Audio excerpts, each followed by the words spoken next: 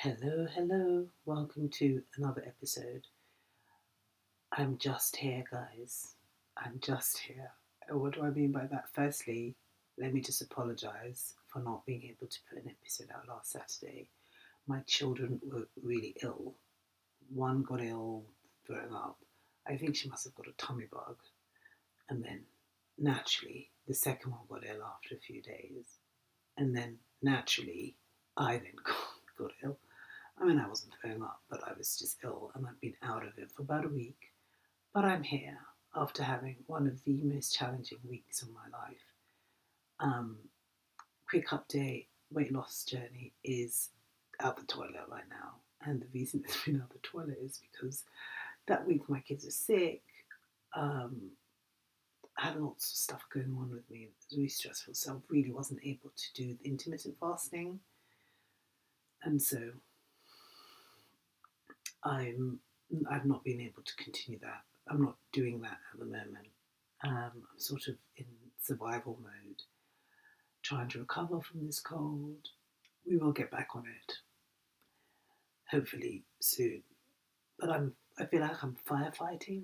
So today, what I want to talk about is I want to reflect on an episode of a podcast that I listened to by Alex Hermosi, who's sort of this entrepreneur, YouTube influencer, business mogul person, and I listened to a really interesting, quite challenging episode. He talked about sort of strategies that help him not want to quit. Well, the first thing that he talked about was how to desensitize the way you feel in a bad situation. So, what I think for me, the last few years I've had loads of really, really stressful situations occur. And looking back, I feel like I tend to in order to cope, I sort of try to suspend the reality of what's my current situation, hoping that I'm going to move on. This is not it, and I'm going to get through it. And I kind of will all that to happen without really fully um, embracing or fully accepting maybe my current reality. And what do I mean by that? So, for example, we have been trying to do up the house for a while, and my kitchen is just not, I'm not really happy with it. And so in my mind, I've been like, well, I don't want to look at the fridge because I hate the fridge. And what I'm going to focus on is getting out of here so that I can get a new fridge. And I don't want to deal with it. And I'm not here, basically. I don't live here. This isn't my kitchen because I'm going to get a new one, and that will be my kitchen, not this one. And I'm not really here. I'm not fully here. So, and I'm not going to really take care of this fridge or clean it or do things because I'm just like, oh, it's an old fridge and it's not mine, and I'm not going to, like, I don't want to hear, basically. So, like, I need a new one and I need a new kitchen. I need to be out of this situation because any day now, I'm going to get a new fridge. Anyway, this might sound a bit crazy. However, what that does, from my understanding and my aha moment this week for me, is that if I'm unable to embrace, for want of a better word, my current reality, then it means I've been sort of, I remain anxious, and my reality becomes intolerable and unbearable for me because I'm not here. I need to be somewhere else.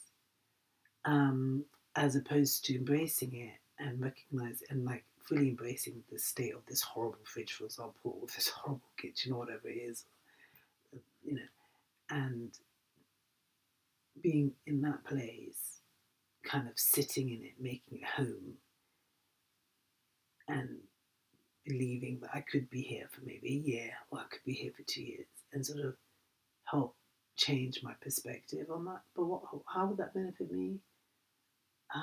I think from my understanding, might help me cope better, because this is what it is. So that's what I got from one of the strategies. Another strategy is to think about something else that could happen that could be so much worse. So, for example, somebody dying, which is true, and I tend to do this. That helps ground me in whatever challenges I'm going through. So that nothing is as important as loss of life. So everything could pale. The sight of the fridge or the kitchen would be insignificant in comparison to a situation like that. But these are ways in which I understand I could change my mindset to the current situation. So yeah, there was that, and then um, there's another example of just plan for the worst. Imagine the worst thing that could happen, and that's what I've said. Like this place being here for 3 years, and then then if I am here for 3 years, it's not going to kill me because I've kind of mentally prepared myself for it, as opposed to it kills me every day, because every day I can't believe I'm still here and I don't want to be here. So my existence isn't good. Maybe I'm not able to be content in it. I don't know. I hope I'm not mumbling and going on, but this was clear to me this week. And then also another thing is, for example, he said that, human beings, it's easy to prepare. If you prepare yourself for something, it's easier to move or deal with that transition. So if, for example, you're trying to lose weight, then prepare yourself for the worst that could happen. So, like, you're going to be tired, or you're not going to be bothered, all these sorts of stuff. And then make a plan for that, so that in the morning, if you feel like that, you're still able to get going or not. Now, this last one, I'm not speaking with much conviction, and the reason why is because, one, sometimes other things happen, and maybe I'm just talking because of where I am and the reality of, if you've got kids and everybody's vomiting and I'm sick, am I able to still get up and go running? Does that make sense?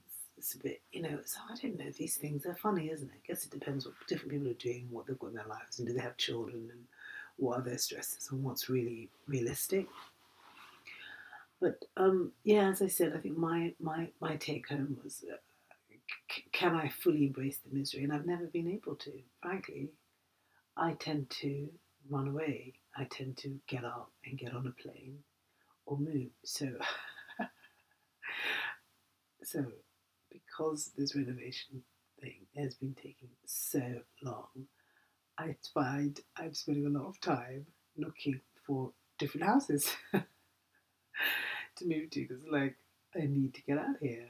I need to move because I think that's how historically I've dealt with situations, is just get up and leave, start again. And so this is my learning for the week, that it doesn't really work like that, and it doesn't work like that at all now that I'm married with children. I just can't get up and move because I've kind of got commitments. So that's my learning. And yeah, guys, I hope you've had a good week. It's just been brutal for me. Absolutely brutal. And I find these life lessons brutal. And I'm frankly done with the life lessons. And I hope next week I can come to you and have a chat about something lighter. I hope you guys have had a good week, and we will chat soon.